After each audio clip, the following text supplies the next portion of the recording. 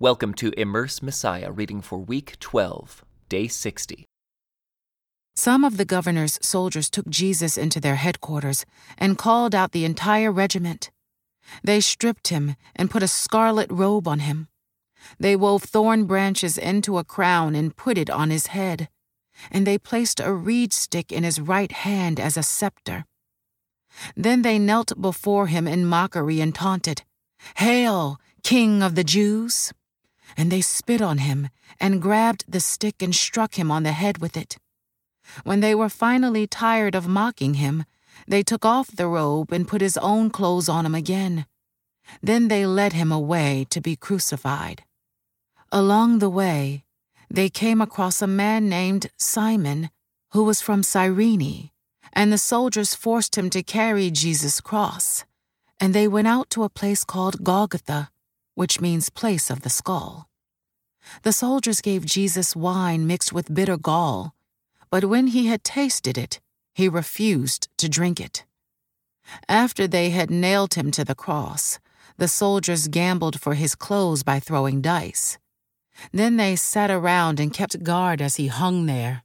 A sign was fastened above Jesus' head, announcing the charge against him. It read, "This is Jesus, the King of the Jews." 2 revolutionaries were crucified with him, one on his right and one on his left. The people passing by shouted abuse, shaking their heads in mockery. "Look at you now," they yelled at him. "You said you were going to destroy the temple and rebuild it in 3 days.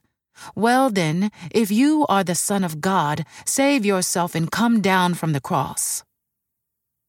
The leading priests, the teachers of religious law, and the elders also mocked Jesus. "He saved others," they scoffed, "but he can't save himself. So he is the King of Israel, is he?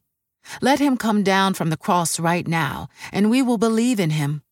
He trusted God, so let God rescue him now if he wants him. For he said, 'I am the Son of God.'" Even the revolutionaries who were crucified with him ridiculed him in the same way.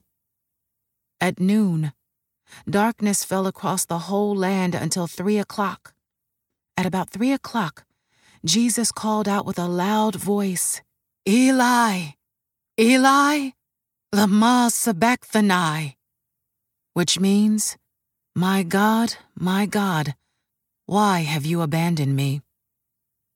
Some of the bystanders misunderstood and thought he was calling for the prophet Elijah. One of them ran and filled a sponge with sour wine, holding it up to him on a reed stick so he could drink. But the rest said, "Wait, let's see whether Elijah comes to save him."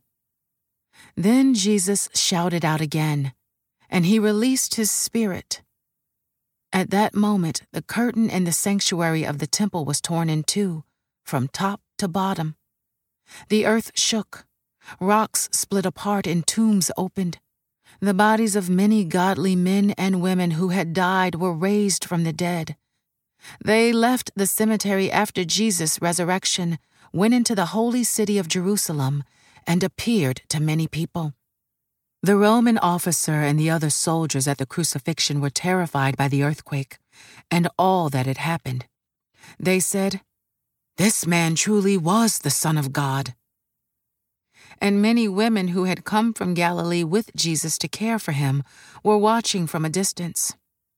Among them were Mary Magdalene, Mary, the mother of James and Joseph, and the mother of James and John, the sons of Zebedee. As evening approached, Joseph, a rich man from Arimathea, who had become a follower of Jesus, went to Pilate and asked for Jesus' body, and Pilate issued an order to release it to him. Joseph took the body and wrapped it in a long sheet of clean linen cloth. He placed it in his own new tomb, which had been carved out of the rock. Then he rolled a great stone across the entrance and left.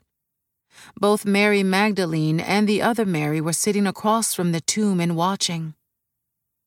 The next day, on the Sabbath, the leading priests and Pharisees went to see Pilate. They told him, "Sir, We remember what that deceiver once said while he was still alive. After 3 days I will rise from the dead, so we request that you seal the tomb until the 3rd day. This will prevent his disciples from coming and stealing his body and then telling everyone he was raised from the dead. If that happens, we'll be worse off than we were at first." Pilate replied, "Take guards and secure it the best you can." So they sealed the tomb and posted guards to protect it. Early on Sunday morning, as the new day was dawning, Mary Magdalene and the other Mary went out to visit the tomb. Suddenly, there was a great earthquake, for an angel of the Lord came down from heaven, rolled aside the stone, and sat on it. His face shone like lightning, and his clothing was as white as snow. The guards shook with fear when they saw him, and they fell into a dead faint. Then the angel spoke to the women. "Don't be afraid," he said. "I know you are looking for Jesus who was crucified. He isn't here. He is risen from the dead, just as he said would happen. Come, see where his body was lying. And now, go quickly and tell his disciples that he has risen from the dead, and he is going ahead of you to Galilee. You will see him there. Remember what I have told you." The women ran quickly from the tomb. They were very frightened, but also filled with great joy, and they rushed to give the disciples the angel's message.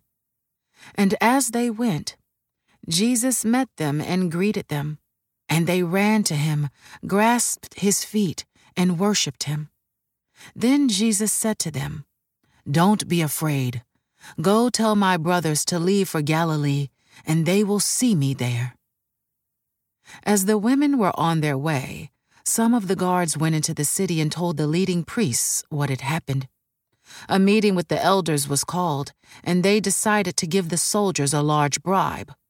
They told the soldiers, "You must say, 'Jesus' disciples came during the night while we were sleeping, and they stole his body.'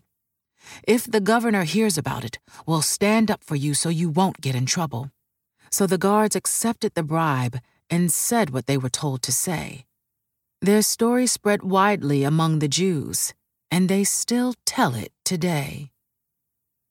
Then the 11 disciples left for Galilee, going to the mountain where Jesus had told them to go. When they saw him, they worshipped him, but some of them doubted. Jesus came and told his disciples, "I have been given all authority in heaven and on earth. Therefore, go and make disciples of all the nations, baptizing them in the name of the Father and the Son and the Holy Spirit.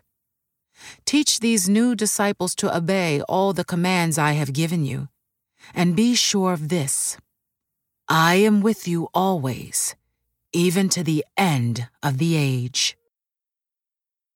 This concludes today's Immerse Reading Experience. Thank you for joining us.